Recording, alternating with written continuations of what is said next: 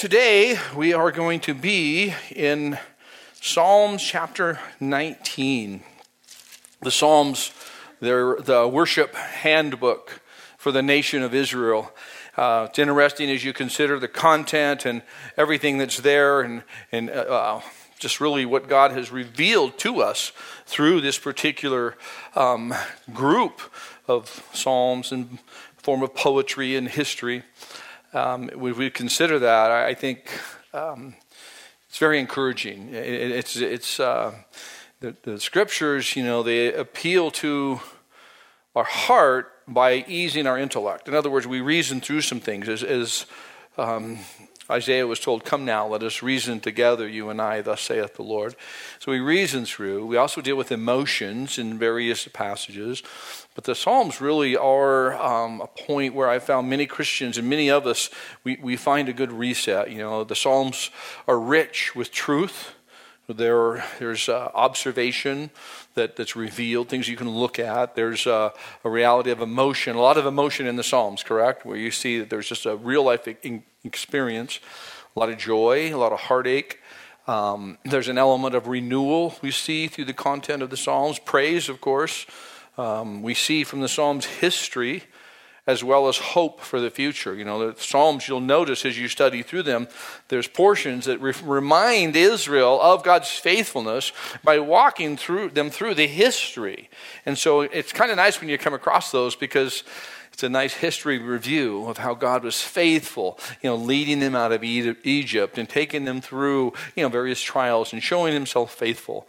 And so we find them very encouraging in the history, but also the hope for the future, speaking of God's faithfulness through all generations. We also know the Psalms are where we go to get reset in our life experience. I find that to be true, at least. The Psalms are God's word to his people through his people.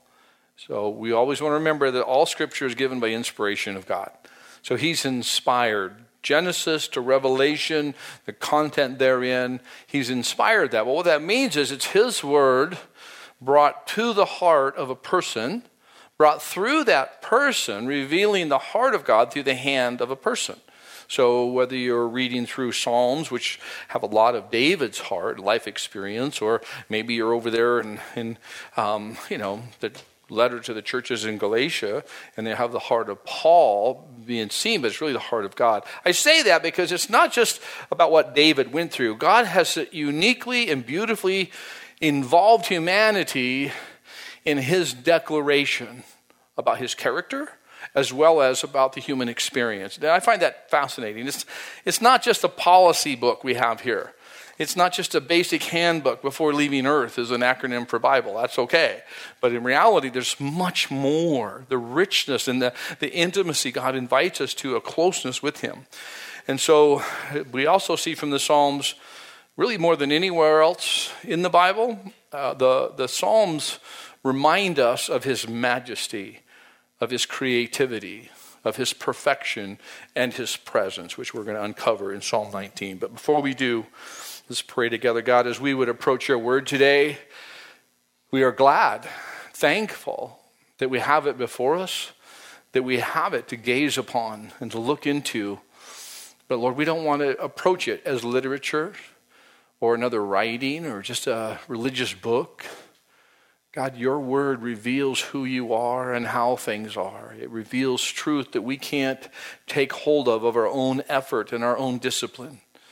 We believe, God, that you desire for us, each one of us, to know your word today. And we would ask by faith, Lord, teach us your word.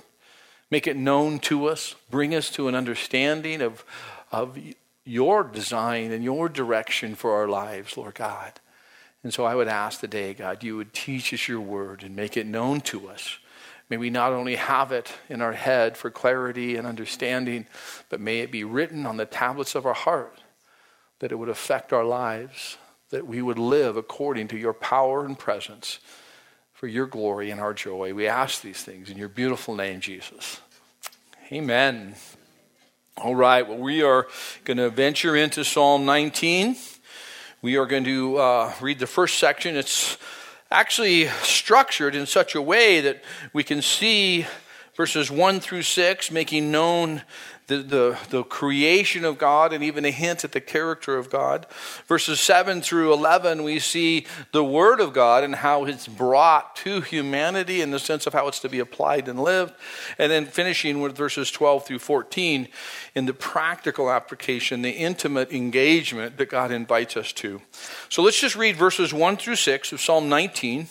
We'll take that apart and gaze into that, and then we'll move into the next portion.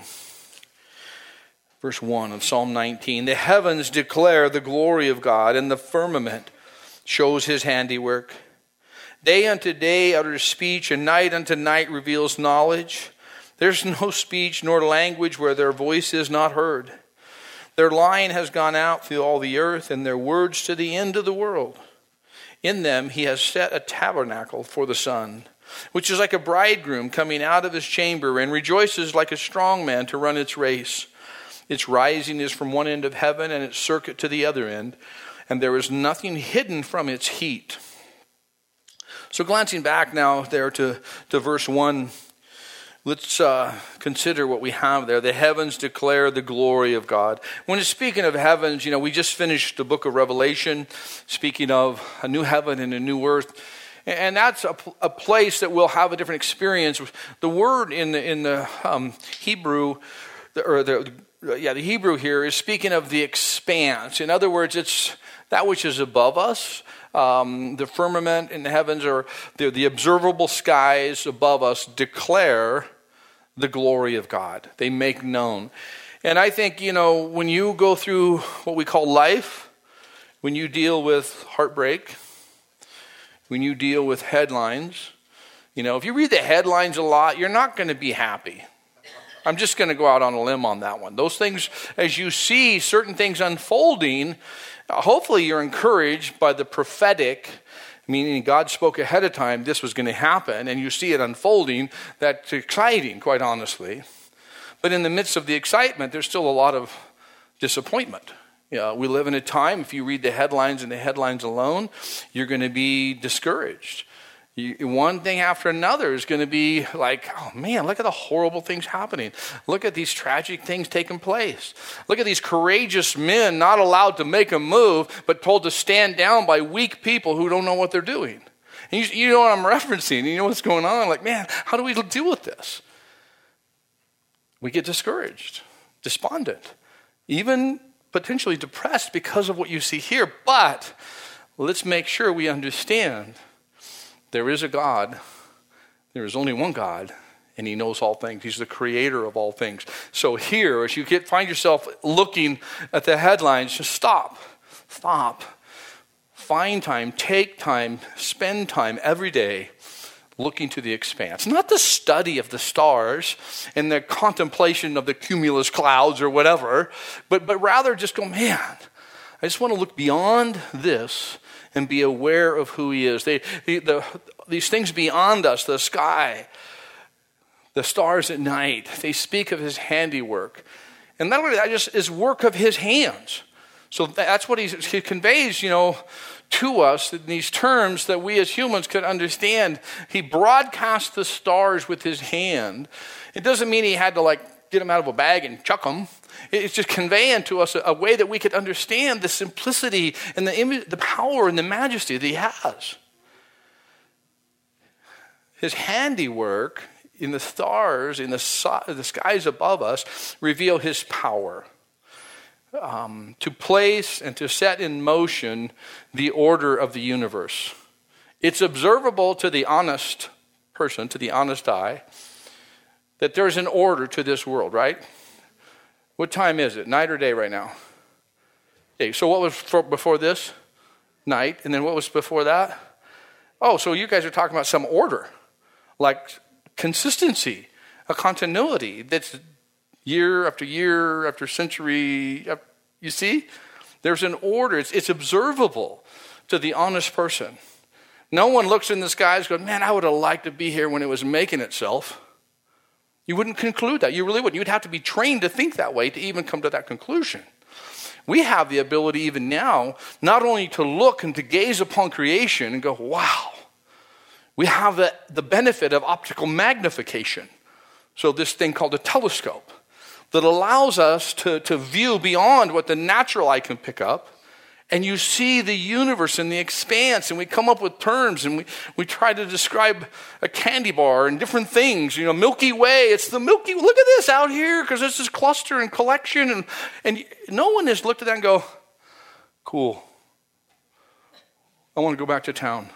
Everybody I've ever talked to, when they're looking at that, they're literally, and they don't even have to have a spiritual frame of mind. They're just like, wow, that's big. And God speaks of it as like he just put in order and it speaks of his handiwork, his power. It speaks of his artistry, his creativity, the richness and the vibrance that we have in this world around us. We were just singing the song, In My Father's World, and yet I'm talking about looking up, and yet down here it's kind of gloomy. Because the truth is, this is our Father's world. God is the creator. And as the king of the universe, he's tolerating, if you would, the prince of this age to be about his practices for a very short period of time. Satan, the ruler of this age, is allowed a certain range. I liken him to maybe the imagery or the consideration of an orchestra. And God has this orchestra that he leads, and it's beautiful, it's symphonic to the ears. But he tolerates this guy on the cymbals just taking a whack on things every now and then. And it sounds so beautiful. And then clang, clang, clang. And that's where you're in the Father's world. But guess what? He's leaving. It's going to be removed. And then we'll see this thing in more clarity and totality. But right now, in the age we live in, we can see God's presence, his power, his artistry. I think most of us maybe would lean towards this logic. Maybe you just don't spend time thinking about this. But God created this world with full knowledge because he's all-knowing. So when he created the Garden of Eden, he gave humanity the ability to make a choice, free will. So in creating, he places them there knowing he's going to give them the opportunity to respond and follow his instruction for their benefit, or reject his instruction ultimately to their demise. And guess what happened in the Garden of Eden? Humanity, represented by Adam and Eve, rejected God's instruction, chose to go against him, and got evicted. They got booted out because of their rebellion. God knew that would happen. So my mind's like, okay, so God, why wouldn't you create this beautiful environment, the Garden of Eden, and then when they flip you the bird and bail out on you, and they're now over here, flip everything to grayscale. No more color, no more desire, no more cool stuff, because you've caused this, you've brought darkness into the world.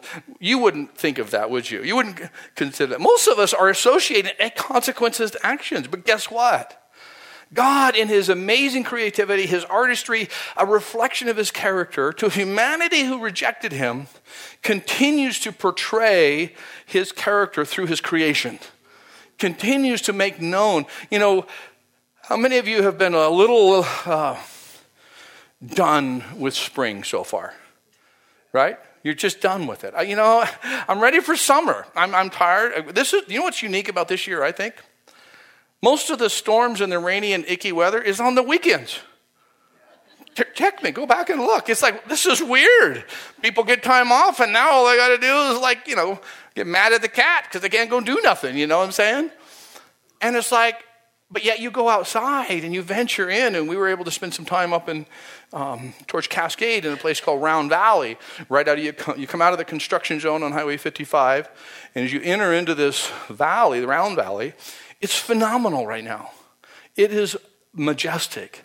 It is so green, and we were up there, and there's some storms coming through, and you just see that, and you see his creation, and you look up into the stars, and you're in awe, and you have this sense of big sky where you can just see around, and what a creativity, what vibrance he has created. Why? Because that's how he is. He just can't stop being himself. That's who he is. And he creates for you and I. And not only that, not only do we have this power and capacity and will to put stuff into the motion to create the universe.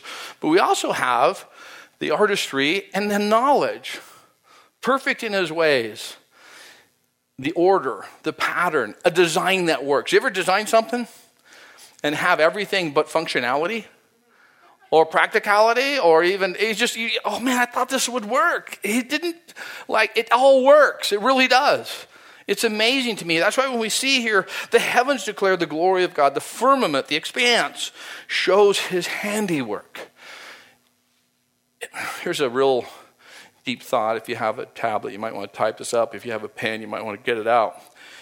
You don't see what you don't look at. You're like, man, seriously, that's about as simple as, that's grade school stuff. Yeah, it is. When you're not looking, you're not seeing.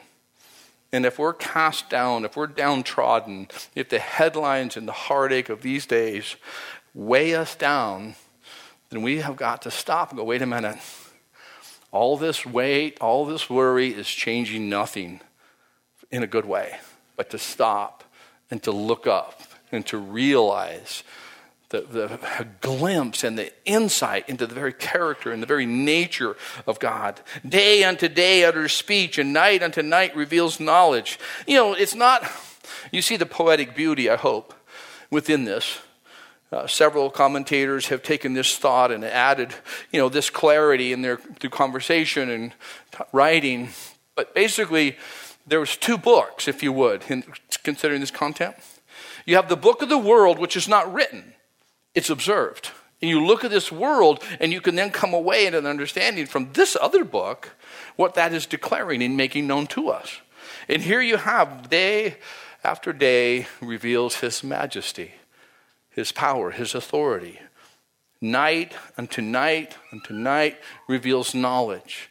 Revealing and know, so we know and see his order and the beauty of this world. It speaks of his glory. This portion, I believe, is very poetic and very profound. In verse 5, notice what we see. Well, verse 4, their line has gone out through all the earth. Now, the context you want to understand. When you're reading the Bible, keep it in the context that the sentences have set. So in other words, you can't say, the speech, well, I think that's speaking of God, and then there's this voice, and we keep the words together in the sentences and in the context. So it's speaking of the world, the heavens around us declare the glory of God. The voice, if you would, goes out. It's not speaking of God's voice. It's just what the statement of his creation. Their line has gone out, and it's speaking of just this standard, if you would, through all the earth, and the words to the end of the world. In them he has set a tent for the sun. Interesting, because now he's going to shift and talk about the sun a little bit, which is like a bridegroom coming out of his chamber and rejoices like a strong man to run its race. You understand the picture. You see the imagery? The sun doesn't get up and go, hello, do you mind if I invade darkness for right now? The imagery being sent is like it's bold. It rises. You may say, well, I don't think it rose boldly because it just came up slowly. No, it came up the same pace. The thing between the sun and you, the clouds, cause you to perceive it's different. It's coming in slowly. You've had those mornings, right, where we'll get them sometimes late in the year, especially with all the fuel that's growing on the ground. Now we get these fires in the fall, in the late summer. And when the fires are there, the sun rises, but it's got a glow. It doesn't have that intensity. But truthfully, it still has the same intensity. What's between you and the sun affects your perception about the power of the sun. But you see the picture here. The sun rises like a strong man to run its race. Its rising is from one end of heaven and its circuit to the other end, and there's nothing hidden from its heat. We will agree with that in August. You're going to see it. We're going to go, man, and there's a consistency and there's a beauty, and that's really what's so poetically presented. Now, consider this. This expression of his glory, in light of his majesty, his power, his presence, what do we do? Because that's been made known to us. So what do we do? What does God have to say to you and to me in light of this visible declaration of his presence and his power? Well, let's move into the next section, verses 7 through 11. The law of the Lord is perfect, converting the soul. The testimony of the Lord is sure, making wise the simple. The statutes of the Lord are right, rejoicing the heart. The commandment of the Lord is pure, enlightening the eyes. Verse 9, the fear of the Lord is clean, enduring forever. The judgments of the Lord are true and righteous altogether. More to be desired are they than gold, than much fine gold, sweeter also than honey and the honeycomb. Moreover, by them your servant is warned, and in keeping them there is great reward. So let's just check this out, see what we have, what we can pull out of this portion. We've seen the introduction, and we're awakened, if you would, to the consideration of his majesty and his creation and just all that he's done. So how does that affect us? Well, the law of the Lord is perfect, converting the soul. The word there speaks of the law of the Lord, a principle. It's a truth, precept, instruction, direction. This of the Lord is perfect. Now, I want to mention is a key part to this is the law of the Lord. Because man builds traditions and practices and even policies. But we want to be careful because some of those must be torn down. Some things are handed generationally, but they are not meant to be continued, at least in the way that they're practiced. Jesus actually addressed this several times throughout the Gospels. In Mark chapter 7, he said to those who were promoting the history and the practices of men, all too well you reject the commandment of God that you may keep your tradition. Keep doing things just because we've always done it that way. And I'm not there. Don't get me wrong. It's not that repetition is wrong. It's just want to realize what's the purpose behind it. Because what happens is so easy to start protecting and promoting. And we do it this way because of this. And that was birthed because what was happening needed to be handled in a certain way. So that's how it was handled. But then if that's promoted as we just keep doing it this way because without understanding why you're doing it that way or what's being done, the next thing you know, there's traditions. And the Israelites, having received from God the very oracles, the truth of God, come through that nation, through that family line of Abraham, and you consider Moses, and very much documented and recorded that the Messiah would come through this specific group of people. And they got to where they literally were just guarding their traditions, to the point that the word that told them prophetically of a Messiah to be, when that Messiah came, they killed him because he didn't fit the traditions of men. Isn't that crazy? Because sometimes traditions are just a protection of a form of legalism. It's just we can do things of our own. We don't really need to do it. We just do it this way. So it says here, the law of the Lord, the principles, the truth, the instruction, the direction of the Lord is perfect. I've heard people say, I just got hurt in church. I got burned in church. No. Let me clarify that, maybe simplify that for you. People hurt people. Hurting people hurt people. Nice people can be mean, and I could go on and on and on. That doesn't speak of God himself. I'm so glad that God is not the way a lot of religious people were in my life when I was a young child. And the people that I was around that had their own self-set title of religious or church people that lived differently than the declaration of the gospel of Jesus Christ. And I had to make a separation. It's like, well, I don't even need to judge them. I was like, that's their deal, whatever. But this, I want to know the law of the Lord, the truth of the Lord. The word of God has an effect, converting the soul. Now, converting here, remember, we're reading from Psalms, and we're reading from the compilation, the canonization, the completion of Scripture from Genesis to Revelation. So this is what we have. Now, we're reading about a portion in time chronologically, historically, that is being assimilated. So when he speaks of converting the soul, it has a little bit of different emphasis, if you would. You and I receive it because we know of a conversion.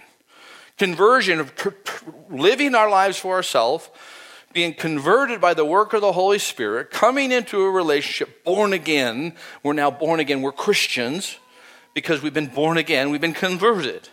Now, yes, there's that element, if you would, in the totality of Scripture.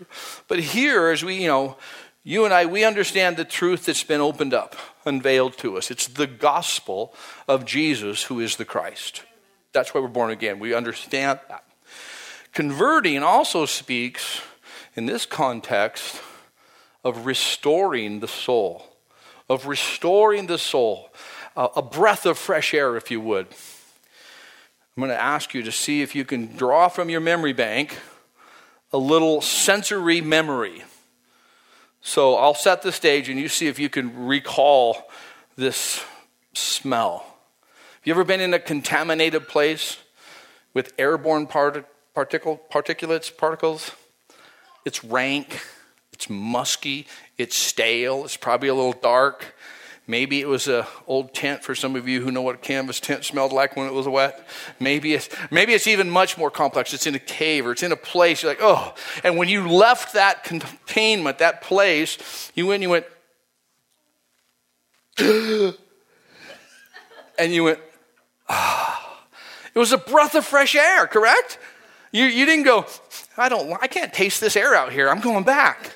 You know what I'm saying? You're like, hopefully you know that, because that's what it speaks of. The law of the Lord, the principle, the truth of God brings refreshment to the soul, restoring the soul. It's a beautiful picture for us, I think, because this is contaminants in this life, and sometimes we're just too close, and sometimes we're just stuck in them. But we step back and we step towards the Word, look to the law of the Lord. Oh, thank you, God. The testimony of the Lord is sure, making wise the simple. Testimony of the Lord. In church circles, there's this testimony. Somebody tells of what God's done. It's beautiful. But this speaks of the testimony of the Lord is present. It's a declaration of truth. I love this legal description, an attempt at a definition. A testimony is firsthand authentication of fact.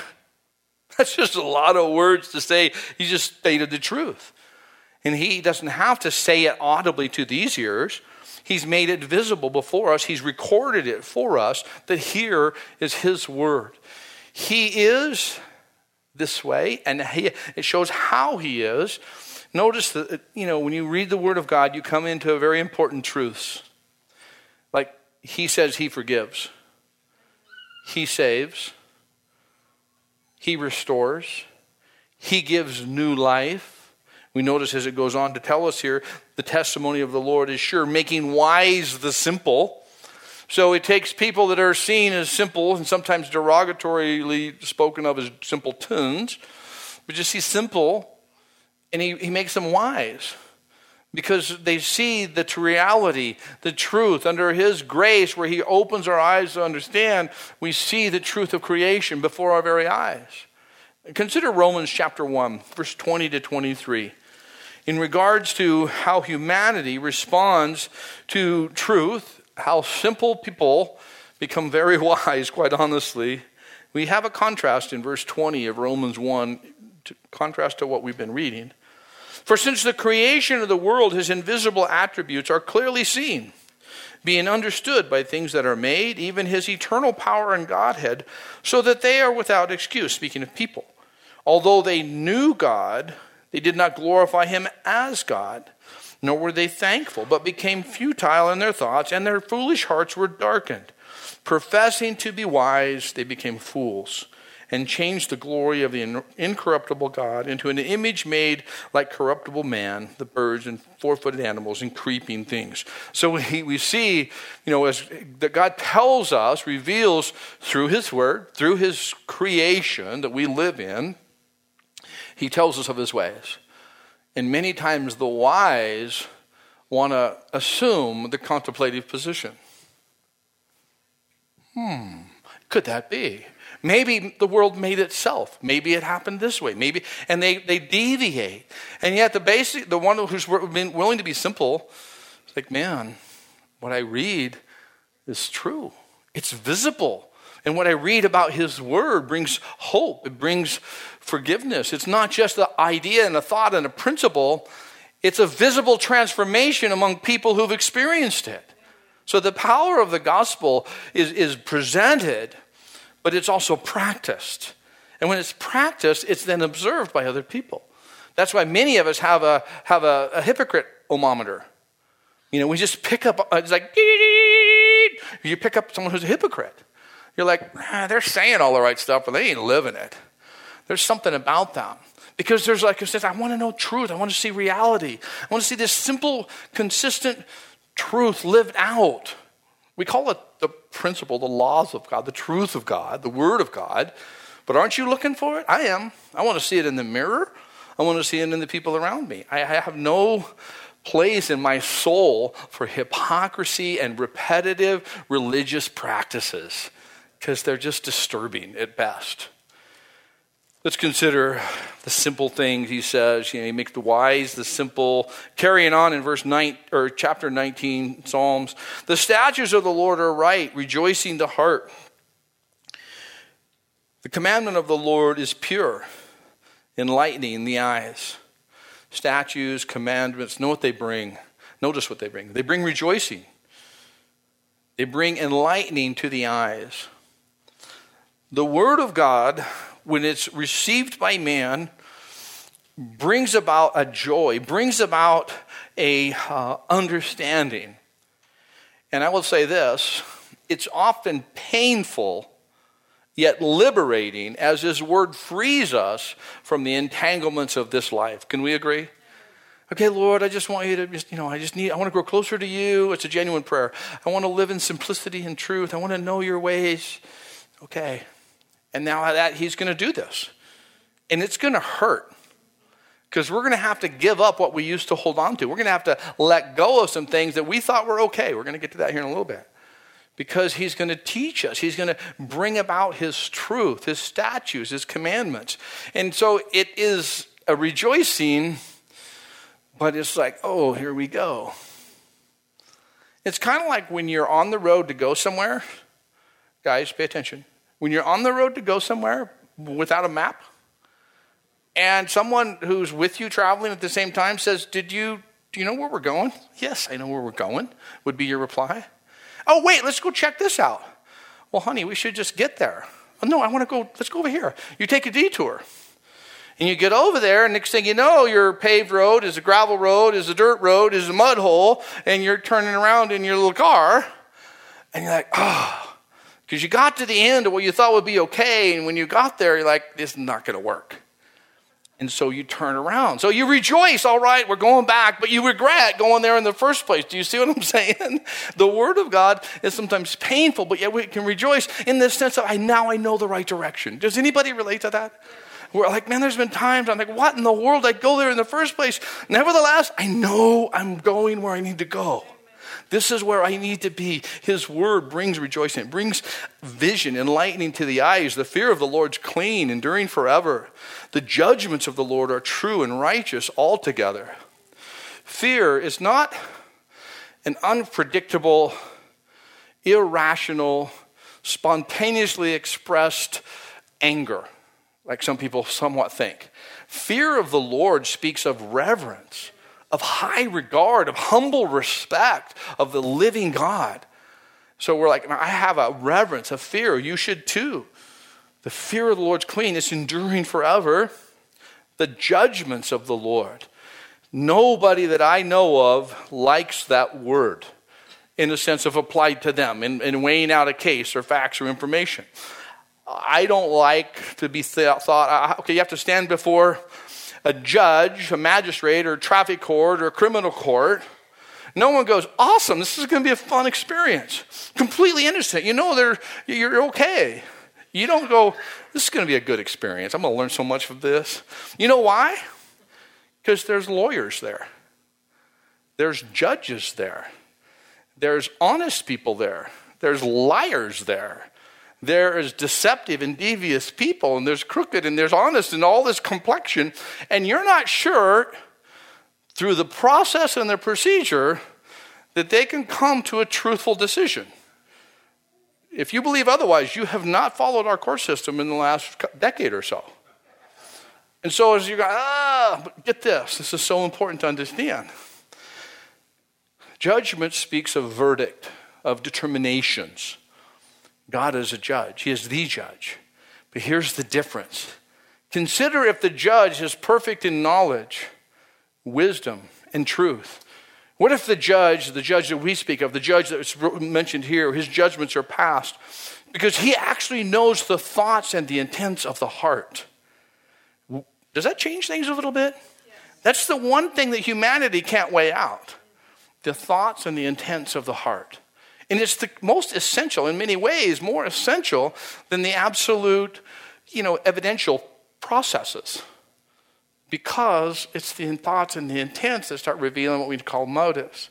And so here's God who judges perfectly.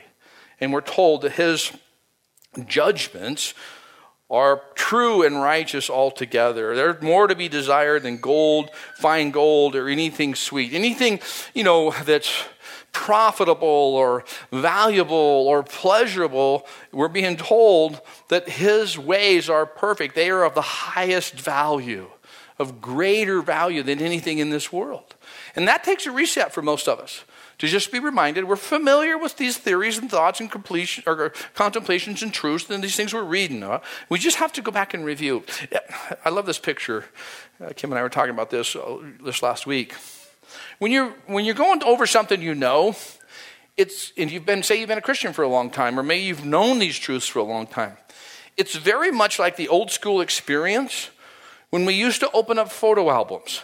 The 3-ring binders and half the picture's falling out. You're slipping them back in place because the little sticky clear thing isn't sticky any longer or whatever.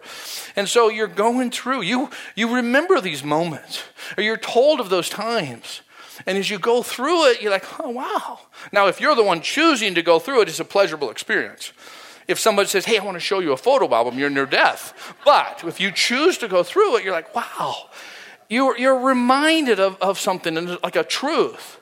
And when we venture through the Word like this, it's like opening up those albums. Oh, I'm so good to be refreshed. God's ways are perfect. Because of who he is, he's loving and gracious and righteous and true. His word, we see in verse 11, is therefore a loving warning and a great reward. It's a warning to us. Now, let's just summarize this section and consider where we went. In verses 1 through 6, we have a picture for his people, if you would. An observable reality of our Creator God. It's seen in the life around us and the expanse above us. So we have this picture. In verses 7 through 11, we have principles, the precepts for his people. The instruction from God to us. They reveal his character and teaching us our ways. Now in verses 12 through 14, we have the practices of his people. So it begins with the picture for his people, the precepts for his people, now the practices of his people. Let's consider verse 12. Who can understand his errors? Cleanse me from secret faults. Do you remember how this passage, this chapter started? Observing creation, observing what's knowable around you. And now it's went over to who can understand their errors. The question is really simple as far as the answer. Nobody. Nobody can understand the depth and the reality of who we are without God revealing it. If you're a Christian, you didn't just come to the crossroads of life and conclude by your own discernment that you need a right life with God. That thought could be there, but the knowledge of how to become or come into a right relationship is brought to you by what we call the grace of God. The unmerited favor of God reveals to the individual their own depravity, their own need, the very sin that they know. And as it's revealed, not as it just revealed, it would ultimately leave us in just a deep, dark hole, but it's revealed and then brings us to the knowledge of our need. Where we exercise free will, we say, I agree with you, God. I know I did that. I'm guilty of that. So that's what brings us. So in other words, you have errors, secret faults. You have that as a Christian. As you grow and you mature, God will reveal to you in one season what's not acceptable as you have matured. You will let infants and toddlers do certain things that you won't tolerate from a 13-year-old. Is that true? It's because they're growing. And so you reveal truth to them as they need to know, don't do that. It's not appropriate for your age. You've matured. So understand, maybe a way to realize it is God reveals what we need to know. He reveals it for conversion. He reveals it for continuing with him. Secret faults, those are hidden to me. I didn't know them. I wasn't aware. And now it's made known according to his word. And because of that, I want to respond. The response, it requires humility, dependence, trust. And this you'll see in your life. An increasing confidence in God. An increasing confidence of God. Because I didn't realize the depth of my old nature and the residual is resident in my heart. God, Lord, I didn't realize. And some of you are thinking, well, no, I don't know about that. Let me just say, you were probably at one place in the last year, in one situation or scenario or another, where you used a word you won't share with the pastor. There's something that's like, oh, and then I'm not going to say what you said because you were surprised you said it because you stopped saying that a long time ago and you just didn't realize you could still say it because you didn't know you still said it. And that's something that you really have in humility given to God. You've allowed him to do a work in your heart, and yet it's still residual. And so in humility, in utter and complete and joyful dependence, like, God, forgive me. I didn't realize that still resides. I really did think it was gone. And so you give it over to him. You confess it to him. You agree with him. And he's faithful and just to cleanse us from all unrighteousness. Now, let's move on to the next portion, verse 13. Keep back your servant also from presumptuous sins. Let them not have dominion over me. Then I shall be blameless, and I shall be innocent of great transgression. Presumptuous sins are those hidden by me. Secret sins are those hidden to me, and God exposes them like, oh, wow, I still have a little of that. Presumptuous ones are the ones that I hide, that I deny, that I don't want to have. They're hidden by me. Oh, the arrogance and pride of making exceptions for yourself. Presuming that God has to forgive you because, after all, he knows my heart. He knows I mean well. And so therefore, this type of behavior is going to be okay. I presume he'll say it's okay. If I am selfish or if I'm this or that, I can kind of, because you've ever heard that kind of conversation? I have. And it's like, seriously, it's so gross. It is. I believe it's an element of that lukewarmness that we studied in Revelation. That Jesus said, when you're not hot or cold, you're lukewarm. It's like vomit from my mouth. When you use the name of God to say it's okay because God gave me a pass to be this way, even though his word says don't be that way, but he knows my heart so I can be this way because he'll tolerate it because he knows me so well. You want to practice that together? No, it's okay. It's sad. I believe every single person listening to this message and sitting here today has that challenge of presumptuous sins. It's things we don't want people to know about us. It's things that we've justified. But I hope it's diminishing. I hope you have what I'm experiencing in my life for the last 2+, or at least specifically more than the last decade.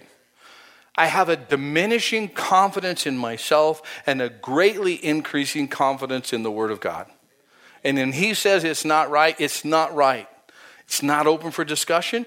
It's not open for debate. I don't get to plead my excuse. I don't get to present my explanation because it only leads to exemption. I can only say humbly, God, I'm tired of hiding this from you. I can hide things from Kim. It's not easy because she's around me all the time. But I could hide things from you. I could hide things from my dad.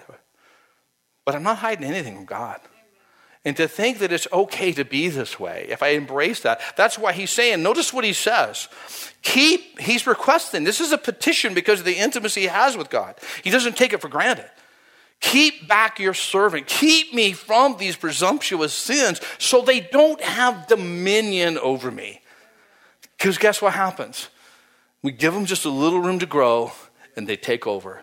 And before too long, you're one of those people. I could be one of those people that cannot receive logic. Do you know that the self-deceived person is one of the hardest people to speak to? Why is that? Duh. They're self-deceived. Whatever they tell themselves is okay. They won't receive counsel. They won't receive instruction. They won't change their ways. They're self-deceived. And how do you get there? By saying it's different for me. It's okay for me. I can do it this way. It's okay. When you know, I'm not talking about generalities. I'm talking about specific things the Lord spoke to you. Don't do that. Don't go that way. And as I started this by saying, oh, the arrogance and the violation of the relationship to speak to God. If we find ourselves saying, I know you know, I'm just going to keep doing this. It's not okay. Now, I know, sitting here, I know there's people that deal with certain besetting sins, the Bible says, certain temptations that seem to just keep taking you down. Don't be discouraged. Notice what's being said here in this psalm. David is revealing his need to go to God. God knows all things. Just stop trying to sell it to him. Stop trying to say it's okay. It's not okay. And it may be some small thing. Maybe it's a part of pride, or maybe it's something that's more emotion-based that I may have or that you may have. But if he says it's not okay, just go with me on this one. It's not okay. And don't say it's okay, because it will have dominion over you. And I've seen personalities changed. I've seen relationships ruined. I've seen lives torn apart, and they won't admit it. Oh, it's this, it's that, it's them, it's those. It's so sad. And it's not this, that, them, and those. It's this. It's this one thing. Presumptuous sin. Saying it's okay for me because I have this special connection with God. Verse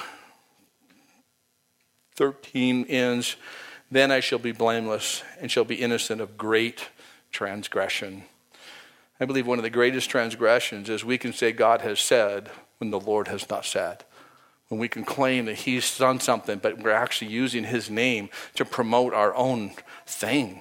What a sad deal. Notice this, finish this out. Let the words of my mouth, and that's a petition, that's a culmination of acknowledging creation. And it's a realization that God has laid out, guidelines and life and hope and truth for us. And he's understanding this intimacy. Let the words of my mouth and the meditation of my heart be acceptable in your sight, O Lord, my strength and my Redeemer.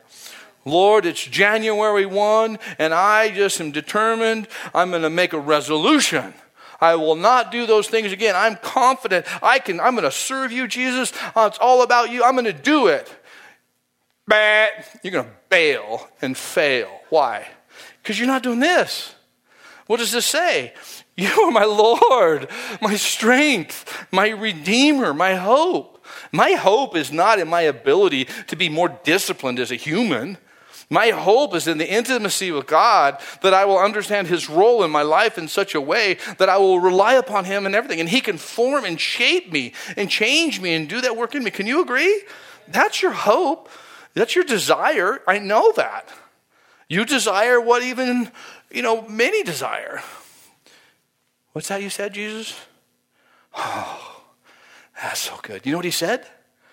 Well done, good and faithful servant. Enter into the joy of the Lord. Because he's transforming us and shaping us and doing a work in us. Bringing about this humility and trust and hope and dependence and confidence in God. You've probably heard me say it. I excuse me, embrace this for some time. I have a growing confidence in the God of creation and a diminishing confidence in myself. And it's so liberating. It is so freeing to be able to serve not by measure But just by saying, okay, Lord, I just see your faithfulness for 30 plus years. And because of your faithfulness, I have more confidence in you. And because I have confidence in you, I place less confidence in myself. I'd like to say I have no confidence in myself, but that would be a lie. So I try not to do that during the sermon, of course. You see, I have a diminishing confidence, and I hope it decreases incrementally. I hope it's observable to the people around me, because my confidence is growing in God because of his faithfulness.